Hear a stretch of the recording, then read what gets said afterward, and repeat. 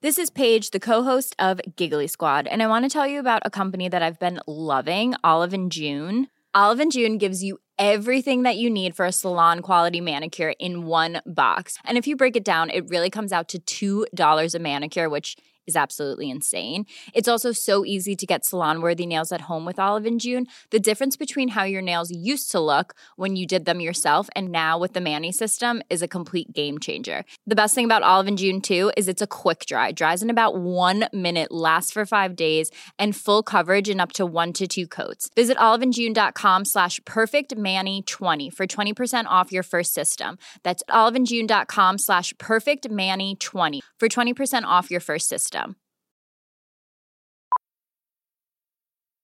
Millions of people have lost weight with personalized plans from Noom. Like Evan, who can't stand salads and still lost 50 pounds. Salads generally for most people are the easy button, right? For me, that wasn't an option. I never really was a salad guy. That's just not who I am. But Noom worked for me. Get your personalized plan today at Noom.com. Real Noom user compensated to provide their story. In 4 weeks, the typical Noom user can expect to lose 1 to 2 pounds per week. Individual results may vary.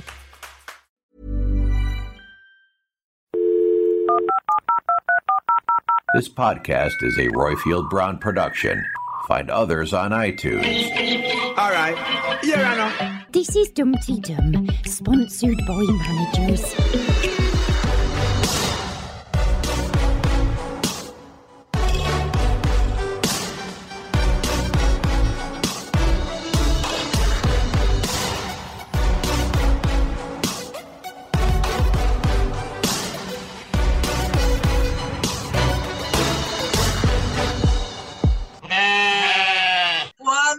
Two, three. Next time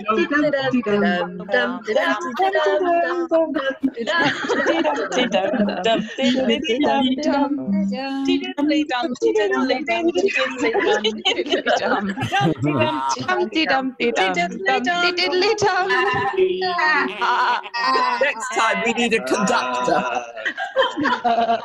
Note to start. My hand on this.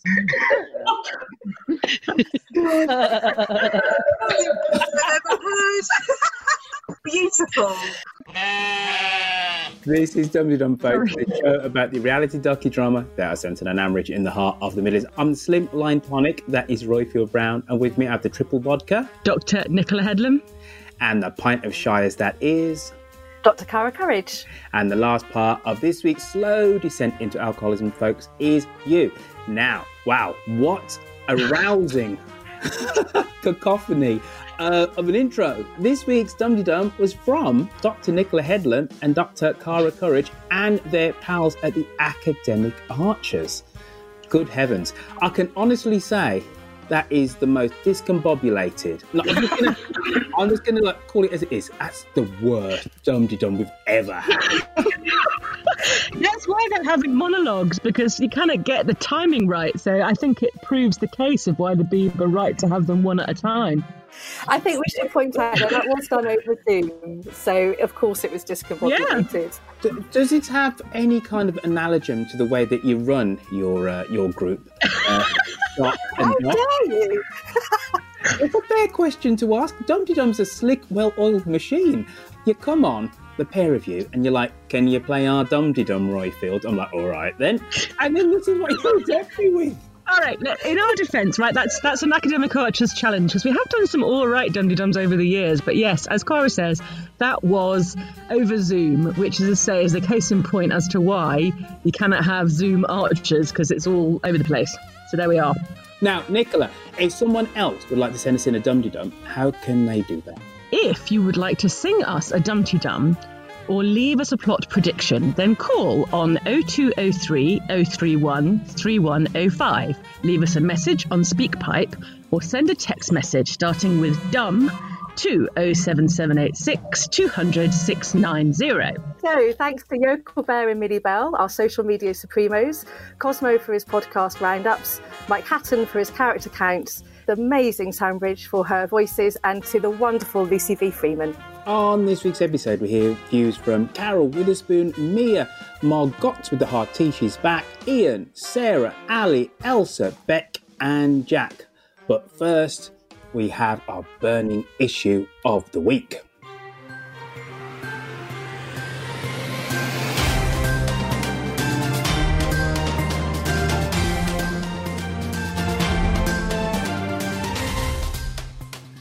And our burning topic of the week is there enough diversity in Ambridge?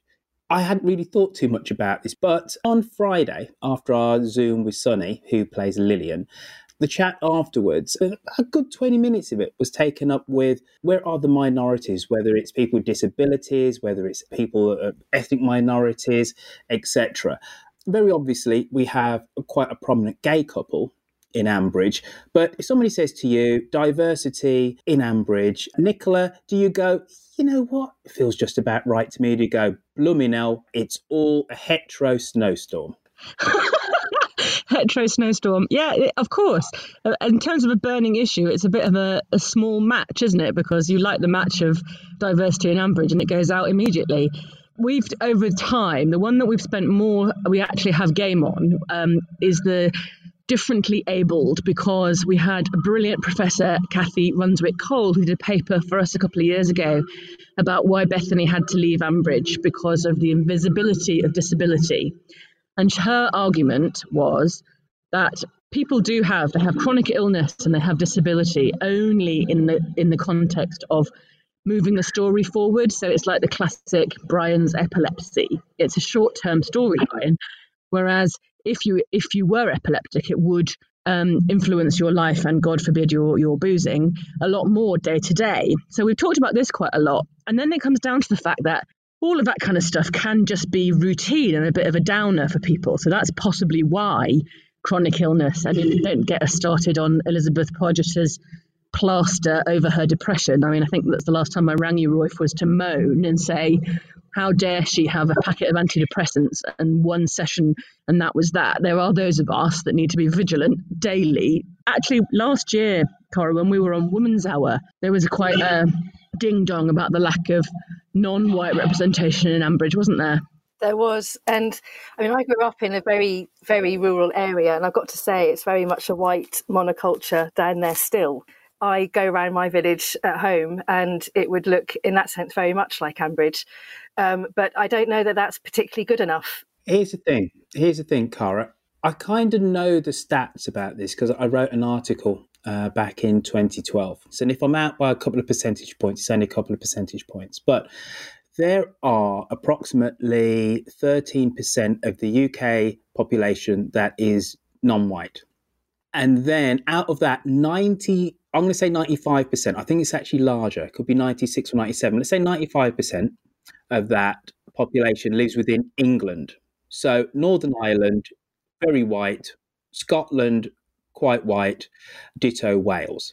Then if you were to look at the concentrations of non-white folks within England, it really breaks down into very few locations. London, which is some 33%. Birmingham, which could be majority minority now. Leeds, Bristol. Then after that, Leicester, obviously. Then there are the northern mill towns. Bradford. Bradford. But then after that, it falls down rapidly. So actually, the non-white population of Manchester is actually quite small, even by UK standards, by England standards.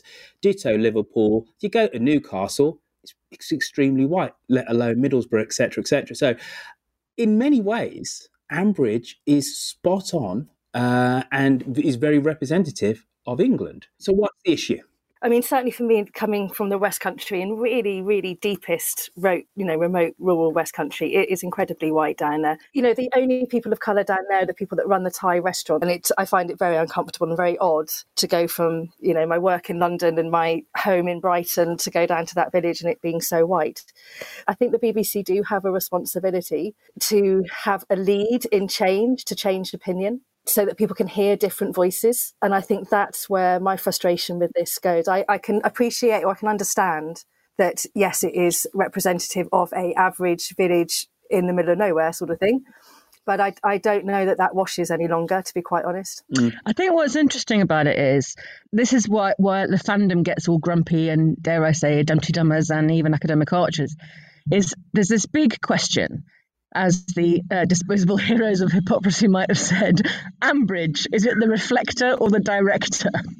So I think that question about whether it should lead on social change or whether it is a representation and a reflection. So obvious cleavages and intersections of race and class and gender and heteronormativity and all the rest of it. I mean, yes, Roifield, Ian and Adam apparently are non-hetero males, but we had a brilliant paper a couple of years ago which was they're homosexual but not gay, because they're the most het norm in a way. Can I pick you up on something there, Nicola? When you said about whether to lead or direct or what have you. Yeah. I mean, we have to sit through, and we'll have to sit through yet more of the turgid rewilding. And so if The Archers was prepared to lead on rewilding, why couldn't it lead on representation? And it's, and have a really interesting storyline there about family of colour coming into the village or whatever it may be. Why couldn't they do that? Because conflict does happen.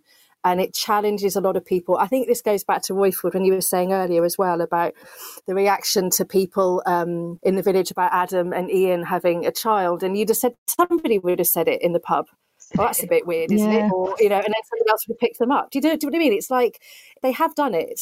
I agree with you on the stats as well. Of course, Roifield, I think it's probably nearly 99%. It's probably in a metro area. And I've got to say, as somebody that was brought up in the countryside with a gay dad, my gay dad was not a boring person at all. But I know a lot of Adam and Ians that have cashed in their London flat and are living a very boring life in the countryside. So I don't think they're alone on that. I mean, they did do a bit of that, didn't they? Because when there was Usha had much more of a main character. She then had a wider family, so she had Auntie Satya and others, and that they sort of gave it a go with that. But just the same as with Bethany, right? They went there to have a Down syndrome child. But then, as Catherine has schooled us over the years, they weren't prepared to take that to the point where she could be embraced by the village and she'd have a life in Ambridge. I think that's very fair. And I think what happened with Bethany, obviously there was a diktat from on high that we're going to have this character who's going to be born into the village, who's going to be differently abled, and you're going to see her go through her life, and she's going to be a fully functioning part of the community. Problem is with what happened there is that the script editor changed. And he just didn't like it. So they did start that. None of the... And also, isn't Alan's daughter mixed race? Yes. And actually, somebody made the brilliant point, which is the reason why I said, maybe we should do this as our burning topic of the week. Somebody said on Friday, I think it was Pat. Pat said, we're in the middle of a pandemic where the NHS has been lionised. And actually, we have one character who works for the NHS. It's Amy Franks. She should have been dusted off and kind of brought back, to have a monologue. We thought she should have been brought back for Helen, though. There's a long-running thing in Academic Archers that, people howling at their radios, I am a safeguarding officer, I'm a teacher, I'm a midwife, I'm a social worker. If any of those red flags around, for example, Helen and coercive control, if there was a functioning public service in Ambridge, then that's the point, right? There is networks and webs of caring professions which support families, but not really in Ambridge. They're not really in evidence in Ambridge. And this is utterly fascinating, listening to the pair of you chatter and natter, because you really can see that you are somewhat of a very competent and knowledgeable double act. Props to the two doctors here. But you kind of have to tell us what exactly the Academic Archers actually is, because we're some 20 odd minutes into this, and there's going to be a few listeners who are going to like, what's all this about then? So who wants to go first? What is the Academic Archers? Academic Archers exists because of Cara, because it wouldn't exist. I'm the kind of person that would just be over a pint raging about something or another, and it's Cara's dynamism that means that we've had all these conferences and written all these books. So I will let her introduce us to you. Oh, that's very sweet. So Nicola and I met on Twitter, and somebody introduced us and basically said, you two need to talk about the Archers. And our research interests overlapped in sort of urban planning, policy sort of stuff. And then we had this little conversation on Twitter about what if we were to write an academic paper on this subject? What would the title be? And then that suddenly morphed into let's do a conference. The conference is attended by listeners, just anybody, but they're all of anybody that is an academic archer at our conference or on our Facebook page. We call them our research fellows because they really are the experts on this. But there's loads of academic fans of the Archers, and it's just a big excuse for them to shoehorn their research into their love of the show. So we've had talks from psychologists, from people talking about tractors and Tony's back. I mean, all sorts of things. And we're coming up to our 5th conference next year. We've done 3 books in total over that time, which is just the papers written up into sort of book form. But they're all very tongue-in-cheek. We take the Archers very seriously, but we don't take ourselves seriously at all. So it's all a lot of good fun. Smashing. So if anybody wants to join the academic Archers, and if they're an academic and they kind of like the Archers, I suppose, does that just mean that you'll have any old body in, or they have to pass some rigorous entrance exam? How does it work? Yeah, no exams. Our values are to be curious, generous and joyful, and if you can manage that, then you can come in. I feel somewhat of a fraud, the fact that I'm actually part of your Facebook group, because I got kicked out of Northbrook College and it wasn't even a proper uni and I didn't manage to finish that. So the fact that you'll have me, you'll have anyone. So don't worry, folks, you don't have to be that clever. But you are a lovely bunch. So just before we move on and we do caller inners, where exactly can people find you online? Tell us about your wonderful conferences, and then I'll give you some more big ups, and then we'll go on to caller inners. Put in Academic Archers into Facebook, you'll find us there. We are Academic Archers on Twitter. And if you go to academicarchers.net, that's where you'll see absolutely everything to do with us. And you'll see recordings there from the past conferences. We travel around the country with the conferences, so we can try and get as many people there as possible. And there's usually about 150 to 170 that come every year. But if anybody's got any burning issue that they want to talk about, professional, academic, person or other, then they're welcome to submit an idea, because we really do. We are so open and generous and just love every idea that we have coming through. So our challenge is to try and get everything all into 1.5 days at conference. You know quite a lot of our peeps. So like Claire Astbury, who does Map Corner with you, is our... What do you mean? She's not your peeps. She's my peeps. All right. Claire, go on Twitter and say whose peeps you are. No, I mean, so she's our resident housing expert, and also she does maps with you. So Mia, I mean, absolutely stalwart, has been to all the conferences, who's the chaplain at Newcastle Uni. I must admit, everybody that I know that's ever been to an Academic Archers conferences says it's blooming good fun. I have watched a few of them online now. So you are very much an inclusive bunch. Even though you're a bunch of geeks and boffins, you're kind of human too. So on that profound note... that should be a T-shirt. Let's have a little bit of this.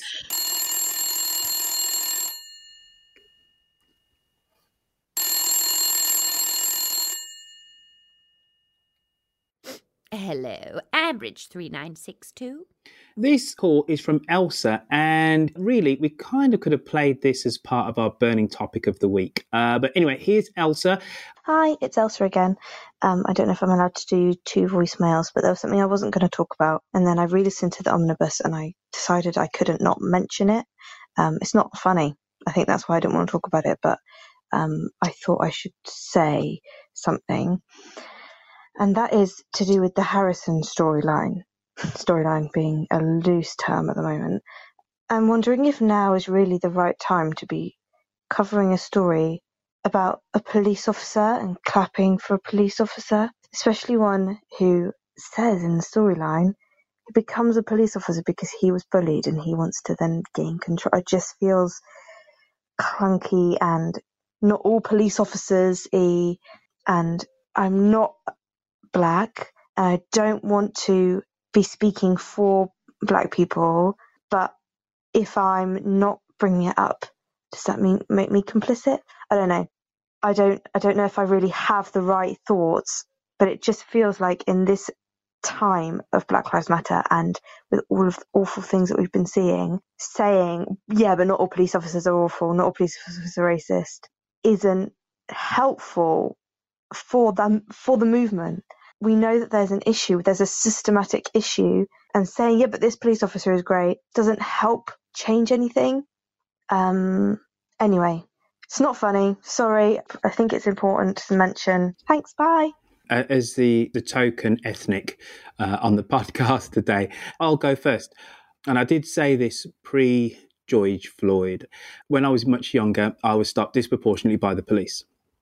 When I moved to Worthing on the south coast, within 1 month of moving to Worthing to go to college, I was stopped 3 times by the police. Never been stopped by the police before. I was 19 at the time. And the last time was at 9 a.m. in the morning. So it's hardly like this was 3 a.m. and I was skulking around. I was 9 a.m. in the morning and I was walking to college. In terms of me driving around, I've been stopped disproportionately by the police. I don't think even the most radical of people who support Black Lives Matter believe that we should get rid of the police as an institution. Even if you believe in defunding the police, that is not getting rid of the police. And there still is a role for policing.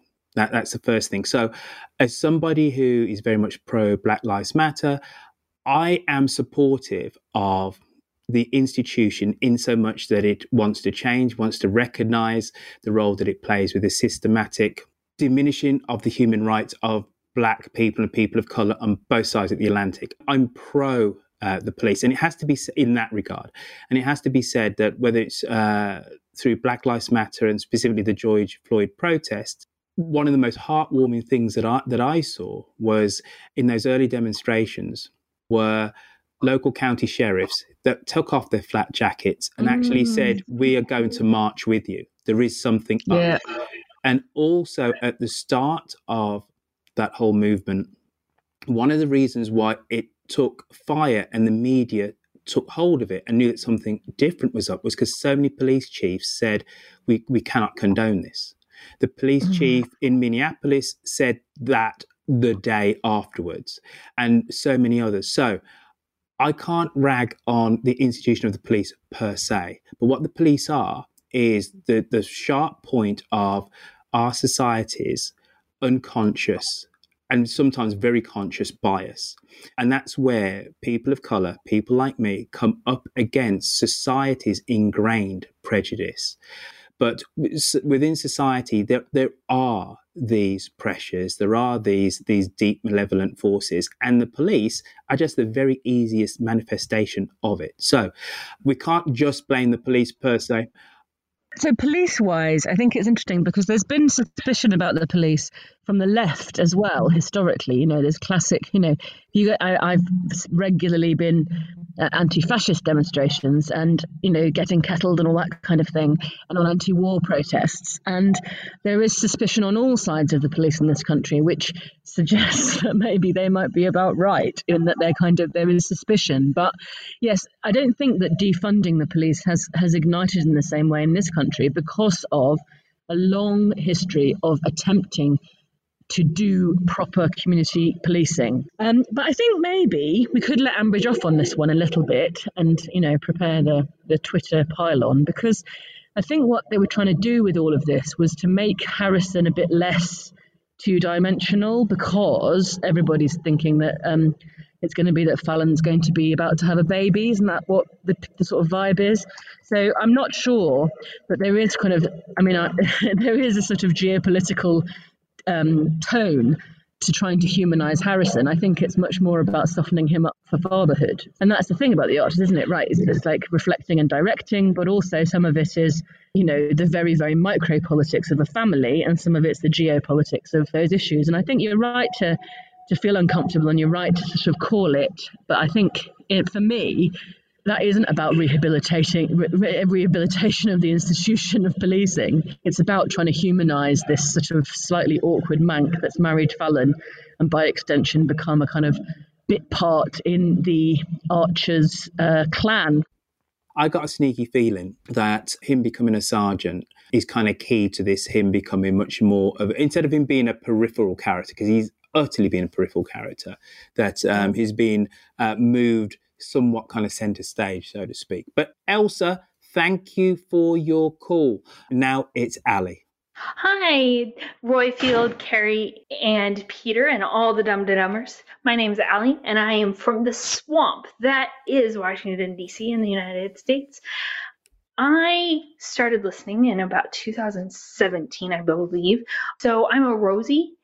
And I wanted to call in this week because last week's episode, everyone seemed to take a completely different focus than on what Alice did than I did. And perhaps it's because I did just do a similar thing to what she did.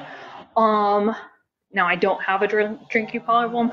I do have 2 small children that make me feel like I should drink sometimes. But I think that what's going on with COVID, to Carrie's point last week about how it was, how she's seeing relationships draw closer, is we're seeing relationships being magnified.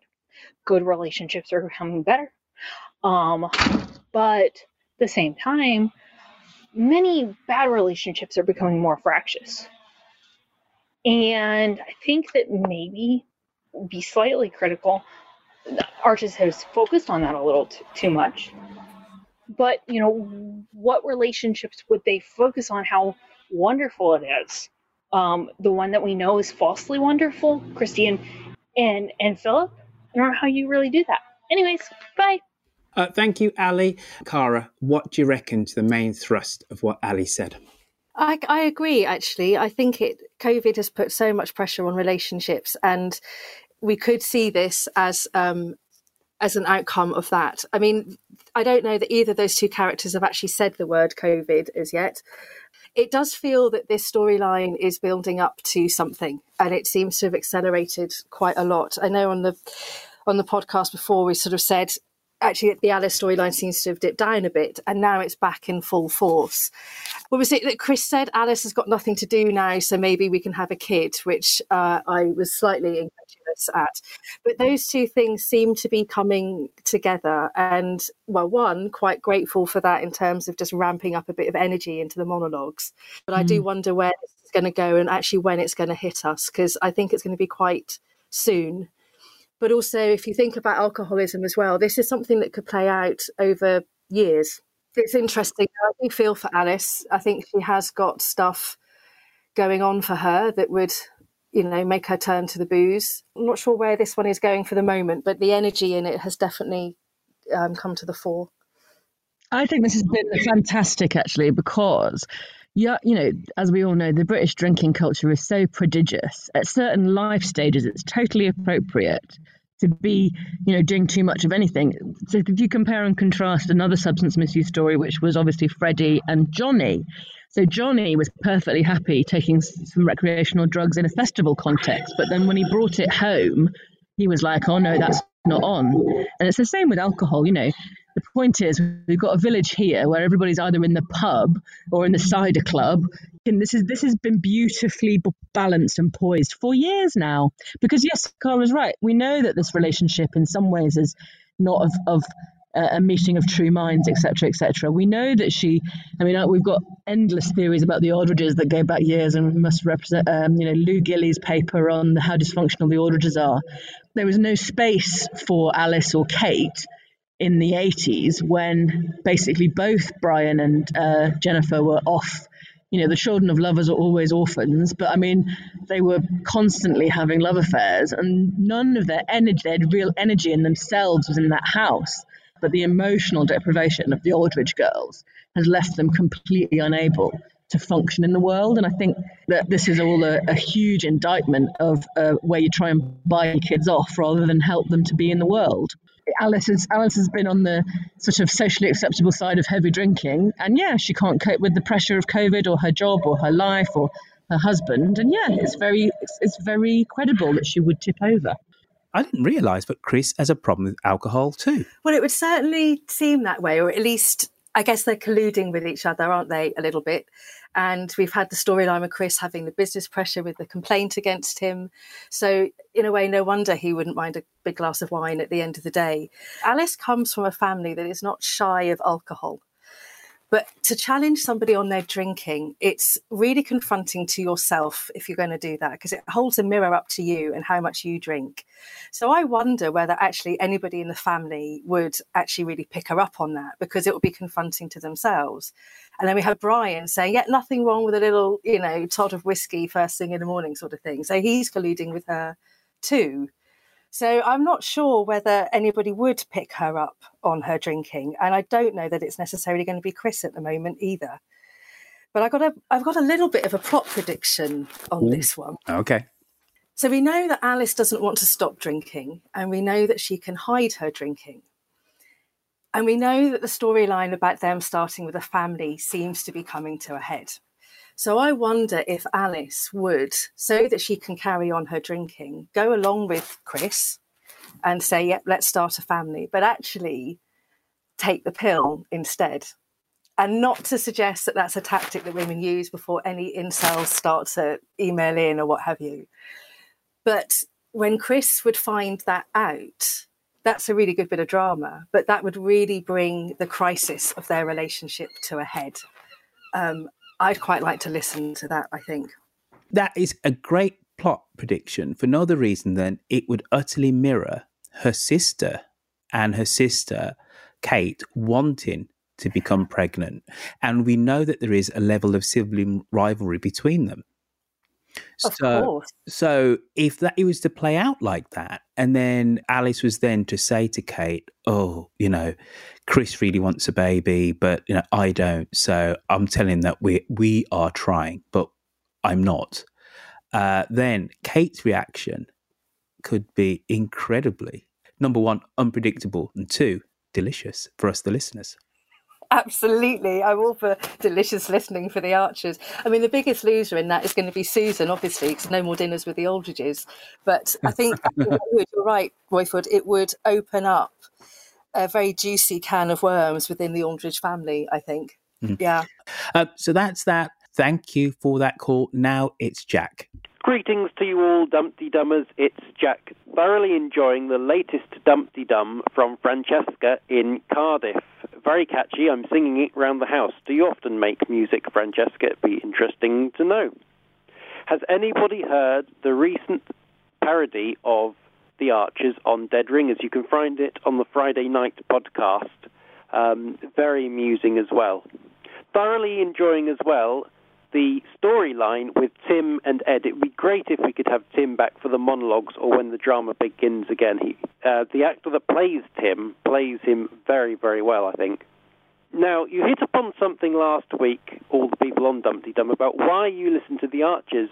And purely the reason why I listen to The Archers is because I feel like I'm with Brian and Jennifer in the kitchen. I feel like I'm with Ruth and David while they're arguing. I feel like I'm with Peggy and Kate, and that's purely the reason, and it makes me feel like I'm included in something. Don't forget as well that we have the Nigel Pargeter triptych for another episode, and remember as well, of course, you can become a Patreon of that too. Bye for now. You know what, Jack? I love you. You're a proper cheerleader for everything that we do, and for the whole kind of like kit and caboodle, the whole world of Archers fandom. And we forgot to say last week what exactly is happening with the Sunday Zoom-alongs. You did ask that question. We were too busy nattering amongst ourselves actually to answer that specific point. So we are going to do it again, Jack, in about 4 or 5 weeks' time. I spoke to Quentin and to Rosie Porty, and they're up for it. We had a big conflab yesterday. So it will be coming back, but it's not going to be a weekly thing. We're kind of earmarking just monthly at the moment. What else did Jack talk about there, Cara? He talked about Timothée and Ed. Timothée coming back and being a very good actor. I've got to say that scene of Ed working out who was coming along in the van was like, oh my God, it's so painful.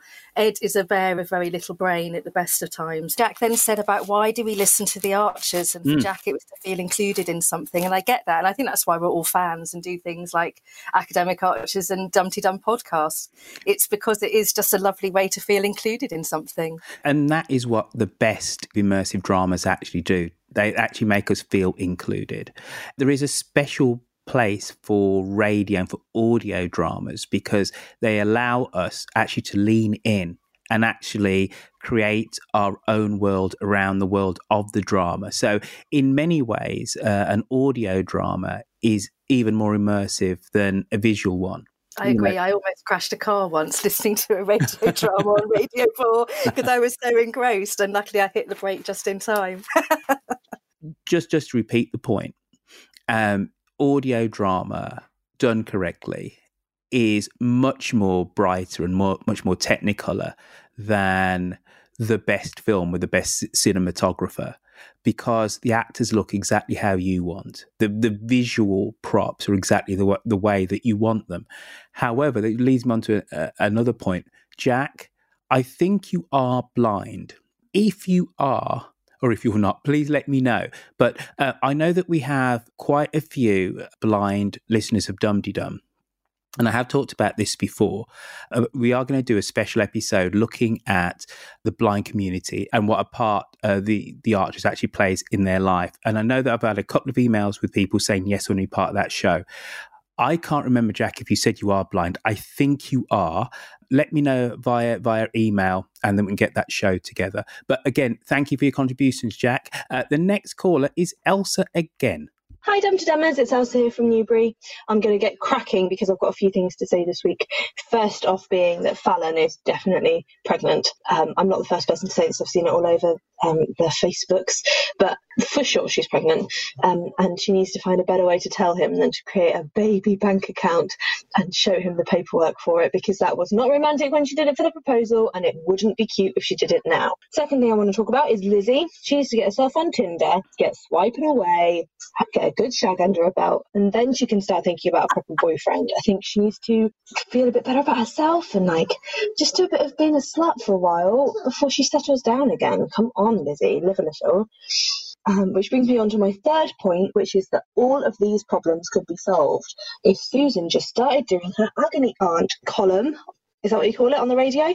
If these people phoned in, they could be anonymous, but Susan would have great advice for them all. She'd be like, Lizzie, come on. Well, Anonymous Loxley, come on, just go and have some meaningless sex, and then you can start thinking about boyfriends. Fallon, make sure you make a cute announcement for the baby. Which brings me on nicely to my care package for this week. I'm going to send Fallon a really cute, little baby grow that says something like, future PC baby, and then a little video camera so she can film showing Harrison. And then that would be really cute and she can go viral. Anyway, hope you're all doing well, and I'll speak to you all soon. Bye. Over to you, Cara. I'm not talking about dating, Tinder, or anything like that. We did that last week. What should Lizzie be doing? I'm using the word slut in a very empowered way. Lizzie, absolutely get out there. She really does need some fun in her life. Whether she can actually get enough matches on Tinder in the remote countryside area, I don't know. So she might have to go into Felpersham and see what she can pick up there. I love the idea of Susan as an agony aunt. I think that would be great. And it reminds me of the wonderful Auntie Satya in the old Ambridge Observer emails that Christine Michael used to do. They were absolutely hilarious and very much missed. Christine, please do come back and do those. And I guess, Fallon pregnant, if she wasn't before, she definitely will be after the pots and pans night. And the baby boo, PC poo, something like that on top of it. I don't know. Elsa, thank you for your call. We're rattling through things now. Ian, your time is now. Hello, it's Ian up in Edinburgh. I've not called in for a while, but yes, I'm one of the apparently disproportionate number of Scots calling in, which is ironic because one of the things that I was going to say was that I was laughing about the plot prediction from one of the callers this week, saying that Adam was going to come to Scotland and bump into Charlie. I'm thinking, well, there's maybe a tenth of the number of people that are in England, but there's still 5 million of us. If Charlie happens to be having a day's shopping in Edinburgh rather than squirreled away up in the Highlands in his tweeds, then yes, perhaps, and of course, dramatic license, that could happen. I was thinking about Chris this week, just reliving the utter disappointment of when they changed the actor and Hot Chris evaporated overnight. So I'm finding it much harder to be excited about or sympathetic to the more recent actor, although I know he's been there for yonks now as well. But yeah, that scene with old Chris in the forge with Jennifer catching him and Alice, and he was naked under his apron. Wow, that was a highlight of Yore for me. But yes, I'm okay with the Archers at the moment. I got a bit annoyed about the way that the fly tipping in David's field turned out not to be anything to do with Philip, having thought that we were about to get some movement on that. But that's well, yeah, it would have been nice to have had some movement. And I'm now on Wednesday night, so I'm presumably waiting to discover that Timothy is the person who's back washing his hair and dumping stuff in Ed's field at the moment. But there you go. Nice to hear you all. Thanks, Roifield and Kerry and Peter for the programme, and I'll hear you speak again soon. Cheerio! The one thing which has been really marked for me about listening to last week's output is that we really are moving plot forward, aren't we? The first couple of weeks were just, we're filling in dead air, and it was characters really talking about how they felt about things at the moment, as opposed to it moving plot forward. But we have had the fly tipping thing and the dramatic denouement last week, of which we go, okay, we kind of know where this is going now in terms of, wrong-uns turning up again. And then very obviously with Alice and her descent into alcoholism. It does. I think, with people being so divided about the monologues, I mean, I don't mind them really. I think all of us at the beginning, we were all just trying to muddle along. And then we all just settled down into a bit of a pattern. And now things are changing again. And I think the Archers has kind of gone through that same kind of ebb and flow, or its own story arc with that, actually. Now that they are recording again, or beginning to record again, I think it does feel like we're getting to the point where we're going to get the old Archers back, and they need to have slotted in certain storylines before that moment happens. Absolutely. Ian, one of the many Scots that listens to Dum Dum, we salute you and thank you, sir. Can I say one thing to Go Ian? on. I'm probably the only person who is in charge of this campaign, which is the Bring Back Charlie Thomas campaign. I loved him. Such a complex character, playing ambivalent so well, putting a real shot up the arse of Adam and Ian's relationship. So I really, really hope they bump into each other. And you could say shot up the arse, but I couldn't follow. And by the way, you weren't the only person who's a big Charlie Thomas fan. I think Yokel Bear was definitely one of them. He's a member number 2 in your Charlie Thomas fan Very club. good. It seemed that Charlie Thomas was actually like a proper grown-up. I think everybody else in Ambridge needs to sit down with a therapist for a good long time. And then Charlie Thomas came in, and it's like, he's like a person actually is. And I think that's why I fell in love with him. I don't know if I completely and utterly agree with you. Would Neil Carter need to go and see a therapist? No, probably not. I mean, I'm saying this obviously through rose-tinted glasses, out of sheer desire and passion for what I imagine Charlie Thomas to look like. So it's biased, I'm sorry. Again, we have the power of audio drama, don't we? Charlie Thomas, in your mind's eye, is your ideal bloke. Yeah, yeah, completely. In every single way, yeah. Ooh. The temperature is rising, so we best move on. Hello, Roifield, Kerry and Peter. It's Beth here from Warrington. I'm just ringing to say how much I enjoyed the Zoom meeting on Friday. Sunny was fabulous, and as a woman of a certain age, my mantra from now on, at any given situation, will be, what would Sunny do? I watched it on the YouTube and found the Dumpty Dummers were very entertaining, so thanks to everybody. Back to the programme, I thought the episodes this week were much better. I felt they moved some of the plots on and laid the groundwork for the dialogue episodes to follow. Lastly, Alice's drinking. I feel this story is true to life. We have seen over the past few years that Alice turns to drink at moments of stress, both in the home and at work. I can see how COVID and losing her job have brought on a crisis in her drinking. She is in denial about the extent of her addiction and is enabled by Brian and Chris. Unfortunately, as Chris's business declines, I can only see a downward spiral in her predicament. Well, that's all from me. See you soon. Bye. Bye-bye. And thank you for giving us a big ups for the Friday Zoom. But really, Beck was just really echoing what we've said previously, hasn't she? That plot is definitely now starting to come back into these monologues. Things are moving on. That's not to disagree with her, but just to kind of embellish the point. She talked about Alice using alcohol as a crutch for when she feels under some kind of stress or disappointment, but she uses it as a supplement for everything, doesn't she? If she's happy, if her and Chris are happy, it aids celebration. Of course, they have a drink. For her to get up in the morning, the first thing she's trying to do is trying to find, some kind of drink, or is it too early? And then, of course, with disappointment, it's a crutch as well, isn't it? Yeah, I mean, it's her go-to for absolutely any emotion that she seems to be having at the moment. It's interesting what Beck said, though, about the downward spiral of Chris's business. When that complaint came along, I did think that was where they were going to take it, and it may still well be. But it did seem to get kind of wrapped up in like, oh, no, she was okay about it. I went and apologised, blah, blah, blah. So I don't know if that will come back or not. But, I mean, it would certainly add to that deliciousness of my plot prediction. If they're suddenly sort of destitute alcoholics rowing about whether to have children or not. Absolutely. Now we go to the upper, lower, east, west side, and it's Witherspoon. Greetings, everyone in Dumpty Dum Towers and all Dumpty Dummers around the world. It's Witherspoon and Angus Haggis here. A particular shout out to my friends Millie Bell and Yokel Bear. A big thank you for your years of service to our podcast and community. I will miss you both. I'm writing to you during our annual summer holiday, this year from a converted barn in Germantown, New York, overlooking a small swimming hole and the Hudson River Valley, and looking due west at the Catskill Mountains. It's the fortnight in North America when the temperatures are at its highest. Tomorrow it will be 98 degrees, not the boy band, but in Fahrenheit, which is a toasty 36.6 degrees centigrade. Too warm for our yokel bear. I could also hear a tipsy before noon Alice slurring the question, "It's hot in here, isn't it?" The slowly simmering Alice drinking story is nearing a boiling point. We may guffaw at her early morning wine orders, but of course it's a serious problem for many.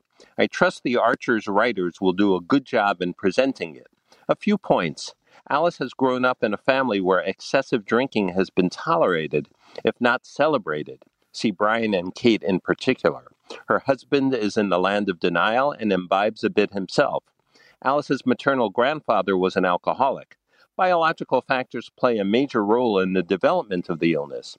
Did you know that people with a family history of the condition are up to 50% more likely to develop alcoholism? People metabolize alcohol in different ways.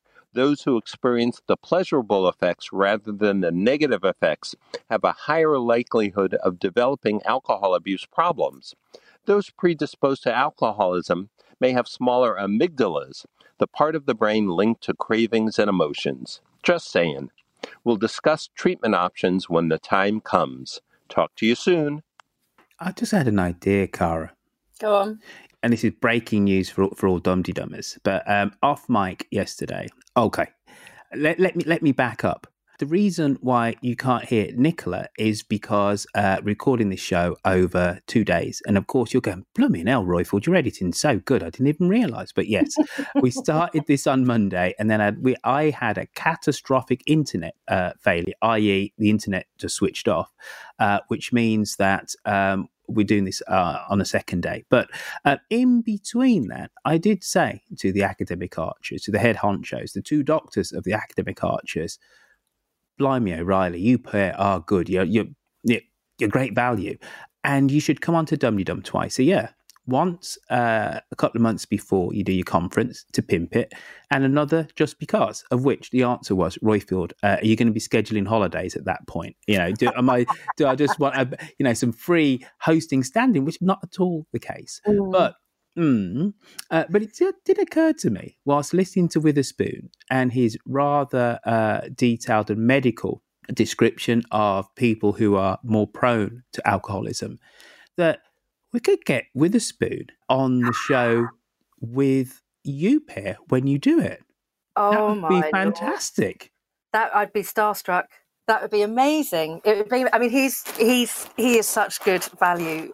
Everything he says is just so insightful and interesting, and puts another twist on what I'm thinking about a particular storyline. It would be good if we could go over to do it in his barn that looks over the Catskills, obviously. So I'm going to put that request in right now. I don't know what your budget is, Royfield. Limitless.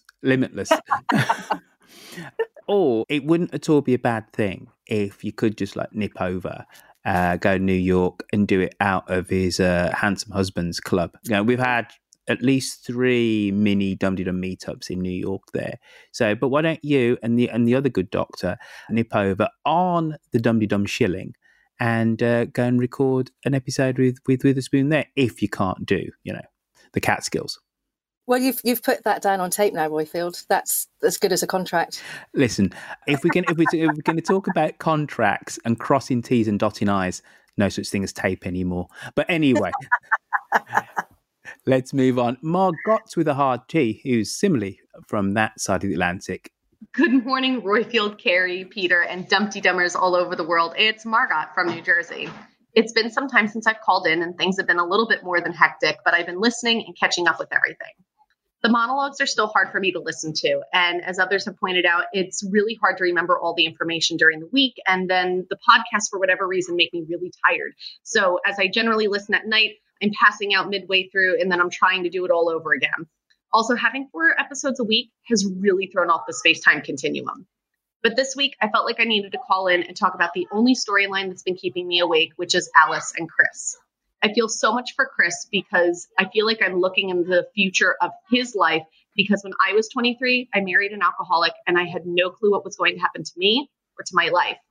An alcoholic is really great at making themselves appear different than what they are. They can weave their web of lies and have you believing them in just a moment. And then when things start to unravel, they can convince you that you're the crazy one, and the denial that you find yourself in is so challenging to dig yourself out of. I think one thing that this lockdown has done is given the scriptwriters the ability to have the storyline play out fairly well in quarantine, as it's not until you're really stuck with the alcoholic that you really start to put the pieces together, because otherwise, at least for me, I didn't have the time. And then all of a sudden there wasn't this distance or time to hide things from me. Chris has his COVID shutdown. I had an extended maternity leave. I hope that he'll see sense and do the best for himself. Although I know some people are strong enough and in love enough to see their relationship through the storm of addiction, I have the same hopes for Chris that I had for myself, that there is a better life for you in your second chance. I hope you all have a wonderful week. This week marks my first week back at work for a full week since March, and I'm excited for some normalcy. Hope you guys are all safe and well. Oh, thank you for that, Margot with a hard T. Obviously, she's kind of digging in deep, as everybody is this week, to Alice and Chris. But quickly just go to the very end of her call. How has your lockdown been? It's not been great in part. In large part, actually. I've had 4 friends die during this time. So the hiatus of grief is there because of not being able to go to funerals or to meetups or any kind of wake. So there's been that. Work's been stressful, getting a team through working from home and all of the changes that come along with that. So it's been tough. It's been very tough. Big relationship problems as well. So, which is why I stuttered over when you asked me earlier, COVID in relationships, Cara, how's that? I was like, really? Do you really want to know? But yeah, no, it's been hard. It's been hard. But there's a feeling of at least some sort of pattern now beginning to settle in, I guess. There you go. That's how it was for me.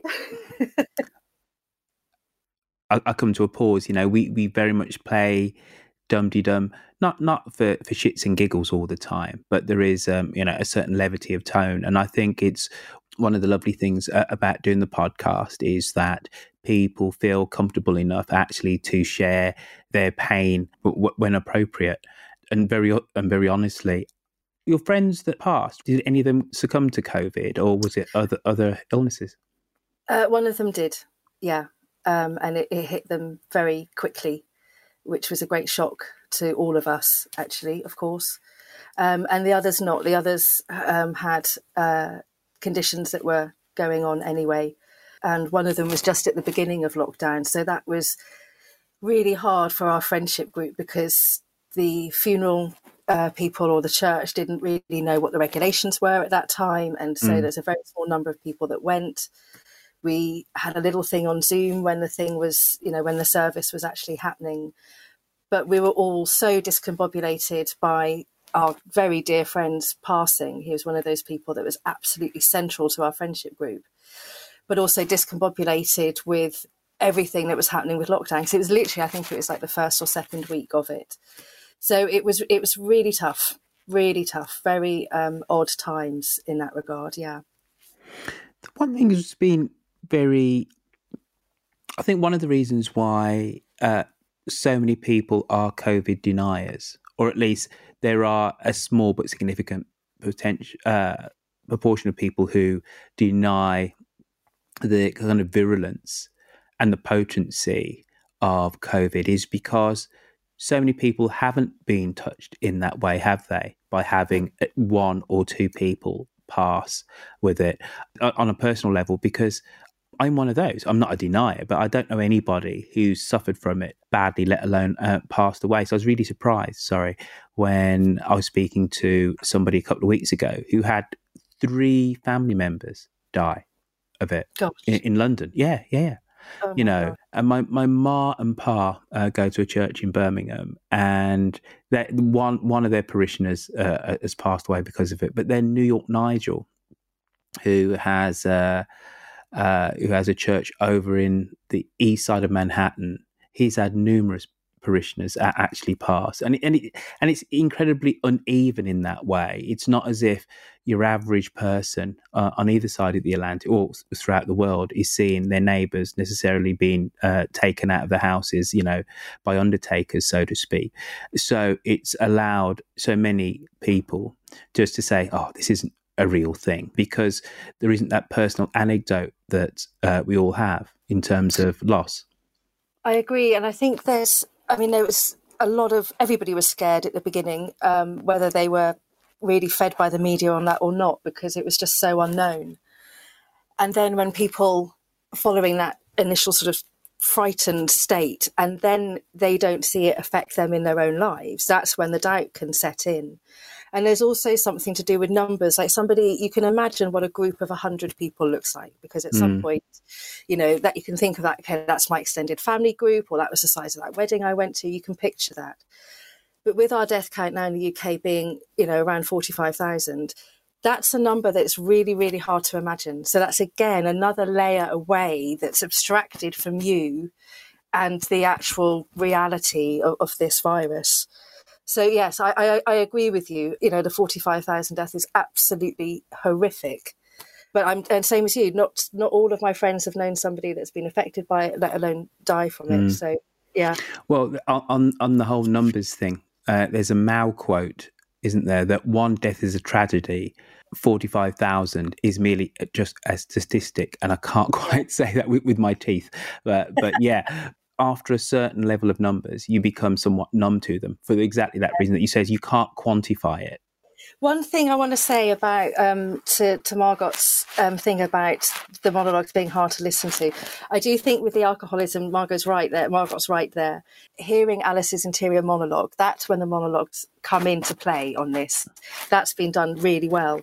But the whole thing about finding them hard to listen, it's really true. And my theory on this is there's a lot of research done into commuters and when commuters get the red mist. And one of the reasons why they'll do it is because they're hearing one-sided conversations, and your brain automatically tries to fill in the gaps. And I think there's a lot of that going on for us as listeners to the one-sided telephone conversations, et cetera, of these monologues. So because we're trying to fill in the gaps. You know what? That is such a stunning bit of insight. All the more reason why you need to come on again. Right, because all you get from me is the odd cheap pun and a link to the next caller in her, but you get proper insight from you, Doc. So well done. Hi, Royfield and all Dumpty Dummers worldwide. This is Mia up in Newcastle land. I've only really just caught up with the Dumpty Dum podcast from last week because I had a very busy week, and I listened to it on the drive back to Newcastle from Essex, where I went to visit my mother, for the first time since the 6th of March, and she's doing great. 2 things I'd like to mention. The first one is PC Sergeant Harrison Burns, whatever his rank is. And I thought I must have missed something because of you going on about his radio interview thing on the Thursday. When I had listened to it, and admittedly it was to send me off to sleep, I didn't really think much of it, and that was that really. Plenty of people get bullied, so I just didn't think anything of it. Then I heard the podcast where you were all going on about it and shedding tears over his admission of being bullied. And I was still completely underwhelmed, really. So I don't know whether that makes me a hard bitch or something else, probably. But I really didn't think much of that. Plenty of people have got bullied at school, unfortunately, but it was hardly a startling insight into his past. I just didn't think it warranted the kind of comments afterwards. Anyway, that's by the by. Alice and her drinking. Now, I'm sure you're going to get a lot of comments about that. The one line that she said that really struck me is when she obviously poured herself a drink and went, "Whoa, the bottle can't be empty already." And that's the only thing I think that might make her stop to think, because everything else is justifiable. I deserve a drink. I'm entitled to this. Oh, it's only a little bit here and there. So I think she might start to wake up from that. Anyway, thanks for everything, and take care and look after yourselves. Bye. Thank you for your call, Mia. I did say this many dum-de-dums ago, but when I was in junior school, I would have been classed as a bully definitely to one Stephen Tarmy and then to David Hogg. I wouldn't say I was a bully, but I was definitely would have been classed as bully to them pair. And I look back at my behaviour and I don't know, I'm somewhat ashamed. So I say that to somewhat qualify what I'm about to say next, and people can read into it whatever they want. But I'm completely with Mia, and I did say so last week. I think for me, it didn't have an emotional resonance, though it was supposed to. And so many people said that it did. I thought the knocking of the pots and pans was completely implausible and way over the top. But I do think that in terms of fleshing out the character of Harrison, because he's such a peripheral character, that it did give us some meat on the bones, because we don't know an awful lot about him at all. I think it was needed, but I agree with you, Mia. It didn't have that emotional resonance with me either. What about you, Doc? I agree completely. It left me completely cold. And then when I saw people on Twitter and Facebook saying it had a tear in their eye, I was like, did I hear something completely different then? And yeah, I mean, I was somebody that was bullied at school. You can't not be when you got a gay dad in Somerset in the late 70s and early 80s. And there was a little bit of me going, you want to talk about bullying, Harrison? Right, let me sit you down. But you're right. I mean, it was a plot device, wasn't it? It was to move him along, which again, yeah, Fallon must be pregnant, because why else would we be hearing that? And then obviously Sergeant Burns breaking open the Ring of Horses storyline as well, I guess, whenever they pick us up on that one again. Yeah. Mia's lovely, and I usually agree with absolutely everything that she says, and she comes to conference and she's the one that records our conference Dum-Tee-Dums for you. She's absolutely amazing. But I think Alice is just too far down the line to think, okay, the bottle's empty now, I must stop. I think we've gone past that point, literally gone past a tipping point with Alice on that one. Hey, good pun to use. Are we going to fight over who actually owns Mia now as well? Like, you've had, like, is a person of their own agency and can tell us. Moving on. Now it's somebody from my neck of the woods. It's Sarah Spilsbury. Hiya, it's Sarah from Smethwick here. I love Lillian's Zoom meeting. I got a bit of a shock when Royfield homed in on me, but it's all good. I want to talk about Alice. Now, it might feel like a descent into breakfast for breakfast level of drinking. Seems a bit sudden, but I reckon that this has probably been simmering while she's been off screen, as it were. Because just prior to letting Brian in, she reassures and admits to herself that this is normal. So maybe it has been normal for a little while. Regarding her getting called out for having a party when she was shopping for wine at the garage, What she needs to do is buy a load of other stuff so it looks like a casual shop and there just happens to be some wine in with it. Or maybe that is what she did. But she bought a load of crisps and nuts and canapes and cocktail sausages, Colin the caterpillar cake. Alternatively, she could have a word with Jenny Darling to find out who did her kitchen, because I remember, mainly because it sounded like something from a work of science fiction, that she had a special tap that dispensed sparkling water. So maybe they could do one that pipes in wine. That would stop her having to go out driving whilst under the influence. On a more serious note, I'm reading a lot of speculation online that she's pregnant, and I really hope not. Not just for the sake of the child, but it's been made clear previous occasions that Alice just doesn't want kids, and not all women do, but it's seen as a bit of a taboo opinion. So that could make for an interesting storyline. So keep up the good work. Ta-ra a bit. Roifield was mentioning he might want to adopt that one for himself. If so, I'm very honoured, sir. Okay, over now. Bye-bye. Rather ta-ra a bit, even. I'm utterly going to steal that. And what a tremendous call. Absolutely. I love Buckfast for breakfast. That's got a beautiful ring to it. I think that could be some new merch. And I love the Colin the caterpillar cake, just to cover your tracks if you are an alcoholic when going down to the supermarket. That will definitely do it. 24 bottles of wine, but it's okay. She had a cake in there, so she must be all right. Oh, Sarah Spilsbury, you are fast becoming my favourite caller in a row. Right, last call of the episode, it's Carol. Hello, Roifield, Kerry and Peter, and Dumpty Dummers everywhere. Carol from the Highlands here. I haven't phoned in for a while because I didn't have anything useful to say about the monologues. But last week I thought things had improved. There was a bit of a narrative running through the monologues, and events were progressing. I am, of course, worried about Ed and Emma and that horrid Timothy. In fact, the whole fly tipping thing nationwide has been upsetting me.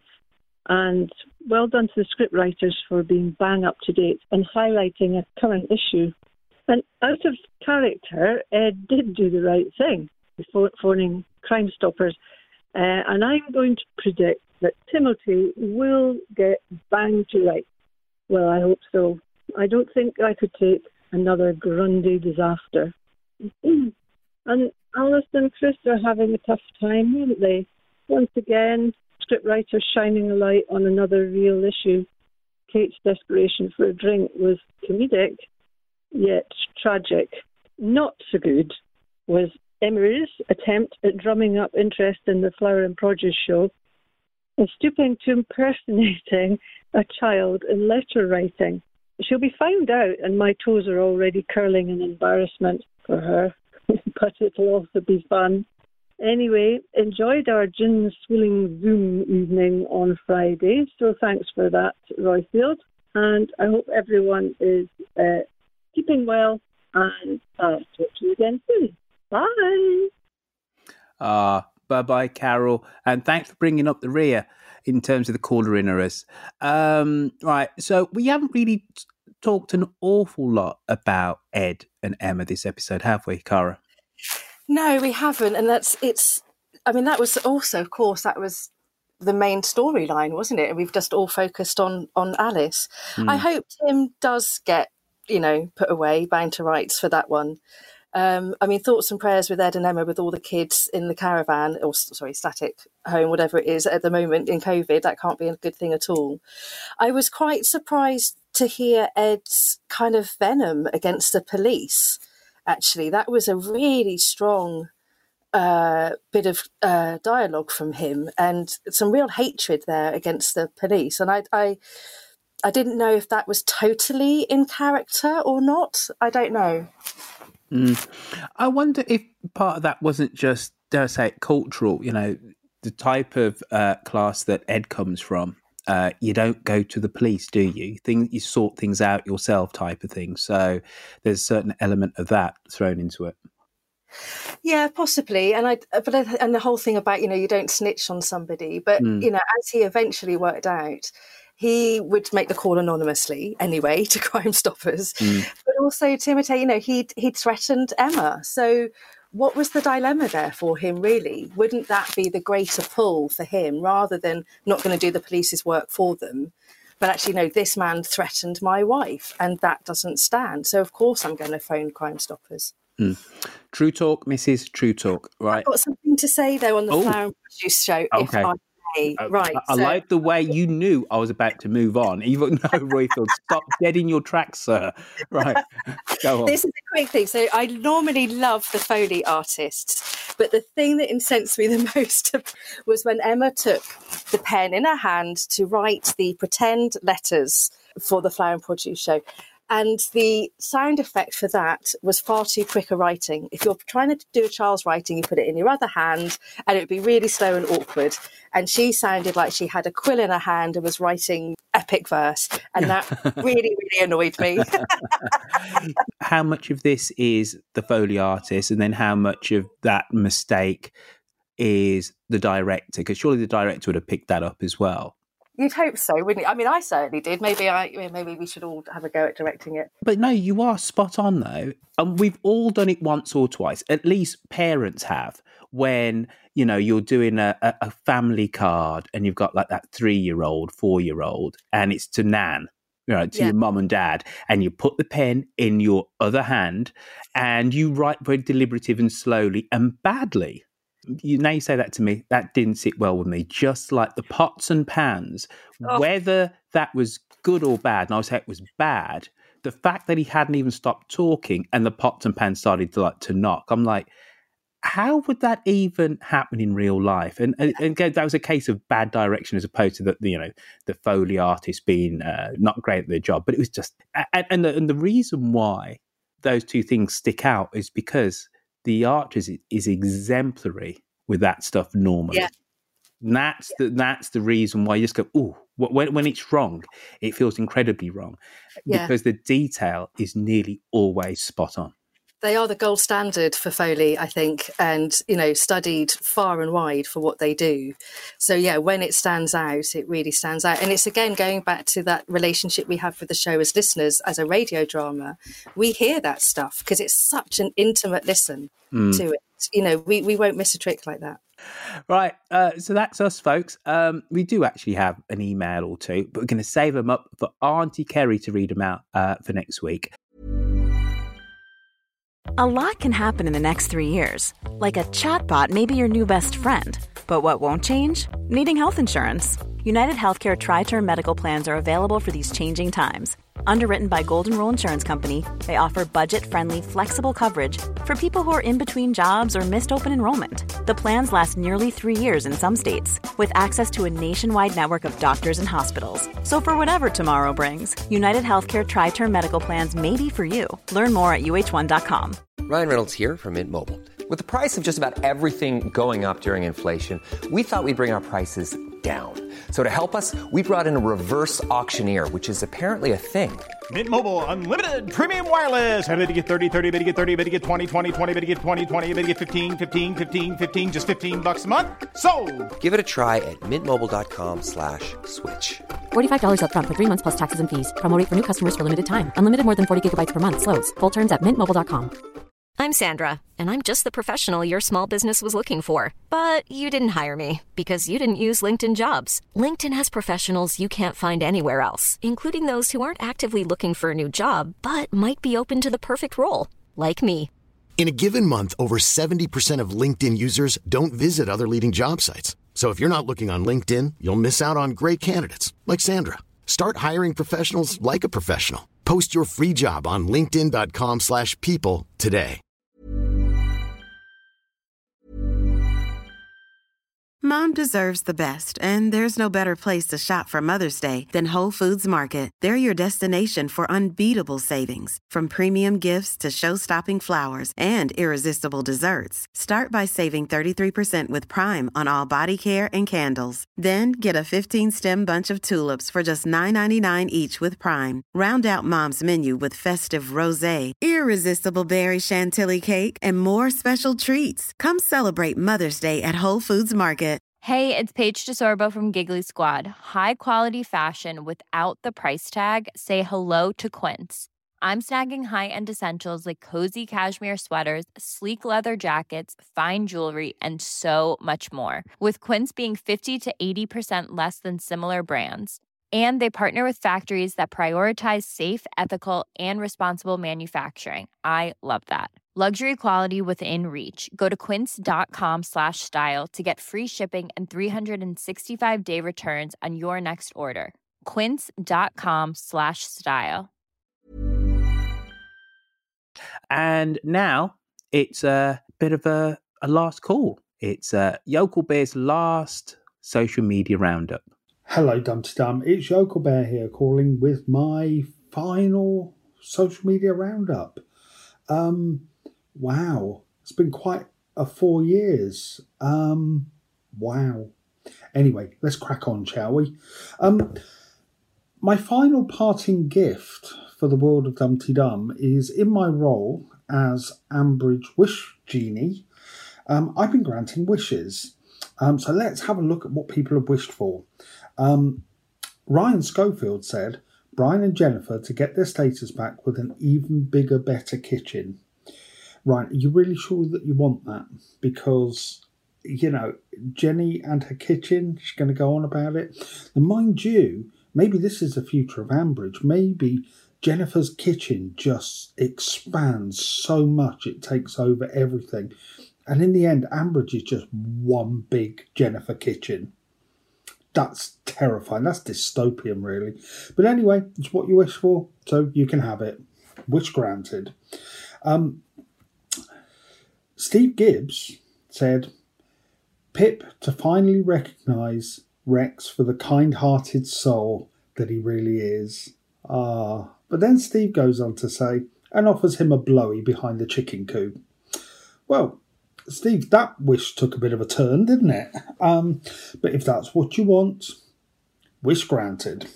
Sue Lee says, Kirsty should find a good chap or chapess. Yeah, and I think that's a good wish to have. And also I want to kind of also talk about a wish that Bobby Petford said, which is a happy lesbian stroke bisexual love affair. Yeah, because apart from Ian and Adam, anybody else who was non-heterosexual didn't stick around long, did they? Anna Trigorin, Charlie Thomas, that guy that was the milkman, and on the Ambridge Extra as well. Can't remember his name. But yeah, maybe a little bit more representation that's longer term that isn't Ian and Adam. So yeah, I kind of agree with that. Wish granted for both of you. Also as well, talking of this, Rosie McGlynn said, what do you desire? Well, Adam to take a trip to Fife to see Roger. He sends Charlie a WhatsApp and they end up bonding in a bothy. That's a euphemism if ever I've heard one. And Adam decides to stay in Scotland and Lexi returns to help Ian with Xander and she and Roy get back together. So, yeah, I quite like that one actually. I think, you know, Adam would be a bit happier, I think, maybe. Or maybe not, because it's Adam, isn't it? And yes, do we want to see Lexi back? Yes, we do. And if this is the way it's going to happen, wish granted. Claire Asprey. Now, your wish, I'm just going to grant straight away. Wish granted, Claire. Wish granted. Because Claire said, Charlie Thomas arrives at your door, Yokel Bear. Whew, yes. Whew, gave me a shiver just thinking about that. Tom Williams said, Freddie takes over Lower Loxley and finds it's his niche and he's very good at it. Yeah, I think that is a good wish because I think Freddie has really started to come into his own. And also as well, he is kind of quite good with people, really. He's quite the extra. He's turning into a bit of a Nigel. Yeah, he's taken after his dad. And I think kind of putting him in somewhere like that, he's made some mistakes, but I think he'll do well. The other thing that Tom Williams suggested, I'm going to grant just because I think it could be quite interesting, which is a spin-off series of Harrison's Nick. the police station. I think that'd be brilliant, if only because it will just really show up how little Harrison does. It'd be like 50% of the show would just be in the tea room. One of the most popular wishes, sorry, Tom, wish granted. One of the most popular wishes that a lot of people said is, as Helen James said, the Grundys get some good fortune. Kirsty finds a lovely partner, and Chris gets his much-wanted baby. But it's the Grundys. Everyone wants the Grundys to have something good happen that's permanent. And I think that's a long time coming. So script writers, I'm granting this wish, which means legally you have to do it. The Grundys get some good fortune. Wish granted. Also, as well, a lot of people wanted Rob to get his comeuppance. Wish granted. Let's not even discuss it. Yeah, wish granted. We're coming for you, Titchener.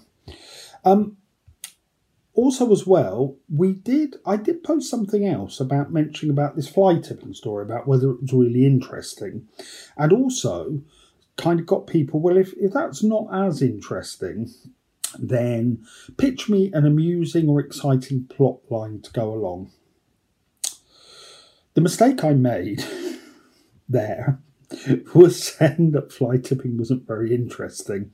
It turns out fly tipping, people have very strong views on it, and probably rightly so, because it's the countryside, whether it happens anywhere. Do you know what I mean? It's like, it's a bad thing, isn't it? So if you want to go and see a real good discussion about the rights and wrongs of fly tipping, though there wasn't many rights, head over to our Facebook page and look under the post about fly tipping. Yes, didn't really get many suggestions about other plot lines there. Anyway, that's me done. Like, literally, done. I also want to say, on behalf of myself and Millie, all the messages that you posted when we announced that we will be moving on, it really means a lot. And I'm just really happy to have been part of Dumpty Dum for, to be doing this for as long as we have. It is just time to move on. I've got lots of work and stuff that I need to concentrate on. But the people that have made it, really worthwhile is you, the listeners. You're just brilliant, your humour and everything like that. And to see all those messages wishing us well, it just really got us, it really made our day. So long, farewell. I'm not going to sing, I'm not doing the Sound of Music. It's been a blast, and your new social media team and social media roundup team are going to be brilliant. You're going to love them. That's me done. Yoko Bear out. Thank you, Mr. Bear. And I know I did say this on Friday, Mark, but I really thank you for your dedicated service of the last 4 years of doing the social media roundup. You've brought your love of the Archers, of this whole construct, of the whole world of Borsetshire, into your 5, 6, 7 minutes every other week. And you have forged a bond between the show and the listeners, specifically the Dumpty Dummers on Facebook. So got to thank you for that. And the times when you've come and stood on the stage when we've done live shows and delivered your monologues, whenever we said it's kind of Yokel Bear, there's always been like a little bit of a gasp and the ripple that goes through the audience as you got up on stage. And I know, specifically the first time, you were incredibly nervous, and dare I say, you were shit scared. And I know that for you personally, you were slaying demons, not only to come to Birmingham, come up from Bristol, but also to get on stage and to deliver that, because public speaking isn't your forte. And you've said to me off mic that you've been honest with Dumpty Dummers, that you have had moments where you haven't felt particularly confident in and of yourself. And I really have questioned yourself, Mark, but you are an incredibly funny person. And I only wish I had half of your wit. And I wish you all the best in the future. And that sounds like I'm like waving goodbye to you. Just because you're not going to be doing this every week doesn't mean that you can't stop listening. Mr. Everton. You've got to continue to listen, obviously, to the Archers, but also to Dum-Tee-Dum. And maybe every now and then I can coax you into doing another social media roundup. But again, thank you for your service, sir. And there will be a medal dispatched to you sometime soon, and then you'll be called up to Lower Loxley, and I think Lizzie will pin it on your chest or something or another. So again, thank you for everything that you've done for Dum-Tee-Dum, mate, and best of luck in the future. That was lovely. I think for both of us, we couldn't keep either of our shows on the road without the people that volunteer and help us out. So, yeah, very good words, Roifield. Well, you know what? He deserves them. He really does. It's kind of the end of the show, and I turn around and say this. I go, dumteedum.com, go there, it's got a shop. But also, maybe you should head over to the Academic Archers. Where can people find the Academic Archers online? academicarchers.net, you'll find everything there, our whole story, and then same for Twitter, and then just put Academic Archers into Facebook and you'll find us. We are going to do something together next year, aren't we? We're going to do like a proper thingette. I hope so. Yes, we will talk more on that, Roifield. We will. We got to sort it out, but I think that'd be awesome. Bearing in mind, let's hope that the current pandemic is over, so we can actually, meet in public. Kind of presupposing there, aren't we? Say dumteedum.com, go there, but also go to the academicarchers.net. Remember to get in contact. You can send us a voice message via SpeakPipe on our website, which is dumteedum.com, of course, or you can call us on 0203 031 3105 to leave us a message, or send us a text message starting with the word DUM, DUM, to 07786200690. Now, if you put a plus and a 44 on, if you're abroad, it'll also get to us too. Now, one way you can help to support this whole kit and caboodle is by going to patreon.com, and for the princely sum of $2 per show, you can become a Patreon. And what that means is whenever we've got to shell out for stuff like Cara and Nicola's flights to New York so that you can go and speak to Witherspoon. We've actually got some money in the bank. But no, seriously, hosting a website, it's not the most expensive thing in the world, but there are costs. And for argument's sake, SpeakPipe costs. So it's all the various plugins and things like that. So if you become a Patreon, I wouldn't half love you. Another way you can support the podcast is by going on to Apple iTunes and writing us a review. I know not everyone's on Apple iTunes, but so whatever your podcatcher of choice is, go on there and scribble us down a review. Though the Apple iTunes ones are incredibly important because we get up those podcast charts, and we got all the way to number 3 in TV and media. So let's try and get back up there again. Now, I say this every week, but it's incredibly important in the whole kind of genus of Dum-Tee-Dum. But we started on Twitter. You can find Yokel Bear at Yokel Bear, quite simply, and Ian are funny. And he does open the door into his life if you follow him on Twitter. You can find Dum-Tee-Dum at Dum-Tee-Dum. Auntie Kerry Warbis can be found at Kerry Warbis, spelled KERIWARBIS. Peter Fickling can be found at Pete Fickling. I can be found at Roifield. Now, where can you be found, Cara? I'm at Cara Courage, and Nicola is Not Work Nicola, I think, at Not Work Nicola. I'm glad I didn't have to say Peter's surname. I'm glad you read that out, Roifield. Well, Nicola, she's absolutely working right now, isn't she? That's the reason why she couldn't join us for the second half of the recording. She's in a deep data set to send off to the government. Yeah, rather her than me. Sounds like a question I should have asked really at the start of the show. But you're both doctors, but you're not medical doctors, are you? So what exactly do the pair of you actually do as a day job? So I run a sort of a department, I guess, at Tate called Tate Exchange. Mm-hmm. And we do a lot of work with artists that are activists, socially engaged, really politically minded. And then Nicola has worked with policy. So she's an independent UK Northern policy advisor. Good heavens. So all that Northern Powerhouse stuff, is that what we're talking about? She used to head up the Northern Powerhouse, yes, and now she's gone independent. Crumbs. Yeah, isn't it? What a woman of gravitas. Not saying that you're not, but that came out slightly wrong. You're both women of immense gravity. There you go. Right, Doc and Doc. Oh, gosh, Facebook. Yeah, go to Facebook. Oh, yes, news on Facebook. Right, before we completely say goodbye. We are, because we do have a new social media team, and they're all kind of getting in place and getting all comfortable. And we are going to be turning off, or at least suspending, the Dumpty Dum page because we're moving to a group, which means that we kind of are starting again. But why don't you go on to Facebook, type in Dumpty Dum, and you should see two Dumpty Dums now. One's a page, one's a group. Go join the group. We're still putting it together. We haven't officially kind of launched it, but if you're listening to this now, why don't you go over there and make yourself comfortable. The big difference between a page and a group is we don't have to direct it, basically. So you can go and put your own posts there. The only thing we ask you is let's keep the Dumpty Dum tone. Let's not, nothing sexist, nothing racist, etc. One of the lovely things about Dumpty Dum online is the tone has always been civil, somewhat irreverent, and fun. And I know that some of these Archers groups can be pools of viciousness. None of that on Dumpty Dum. Academic Archers is kind of free of all that as well, isn't it? We've done pretty well. In the 6 years we've been going, I don't even know that we're in double figures of people that we've had to ban from the group, which is pretty good. Pretty good. The group's really good at self-policing, and they're very good at telling me and Nicola as admins, oi, this person's acting a bit out of line.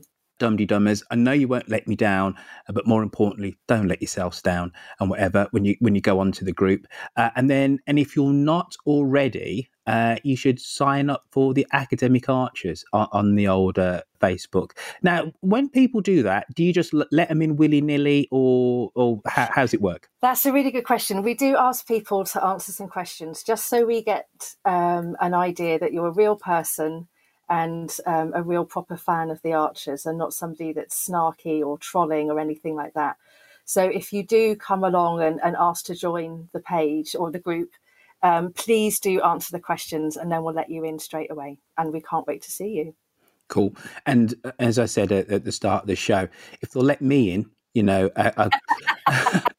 somebody who is kicked off of his BTEC, right, not even a degree, they'll let anybody in. Probably 10% of the people on that group are actually academics, and everybody else is one of our research fellows with their encyclopedic knowledge of the Archers. So everybody's welcome. I like that, a research fellow. Kicked off my BTEC, but I'm a research fellow. Yeah, go on, off you go. I want to hear a reaction. Cara, listen, thank you for coming on to Dumpty Dum. Say thank you also to Nicola for me, for gracing us for the first half of the show. And we'll see you in, about 6 months' time. And there'll be you, Pear, and Witherspoon. That would be amazing. Oh, my gosh. Take care, everybody. Ta-ra a bit. So long, farewell, I'll be there saying goodnight. I hate to go and leave this pretty sight.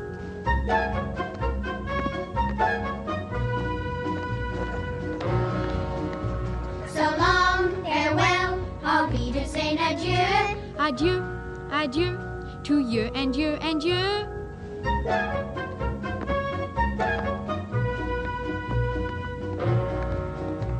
So long, farewell, au revoir, auf Wiedersehen. I'd like to stay and taste my first champagne. Yes? No.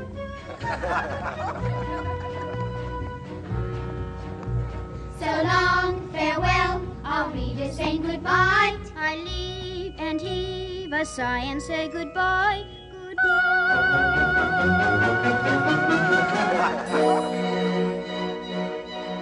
I'm glad to go, I cannot tell a lie. I flit, I float, I fleetly flee, I fly.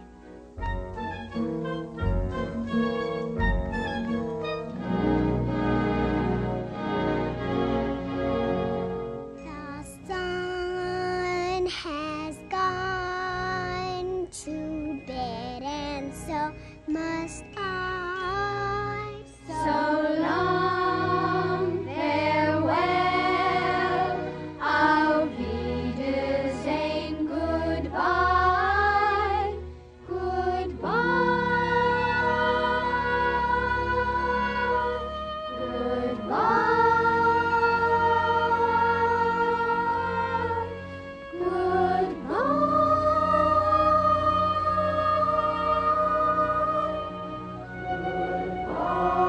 so long. Farewell. I'm not going to sing. I'm not doing the Sound of Music. It's been a blast.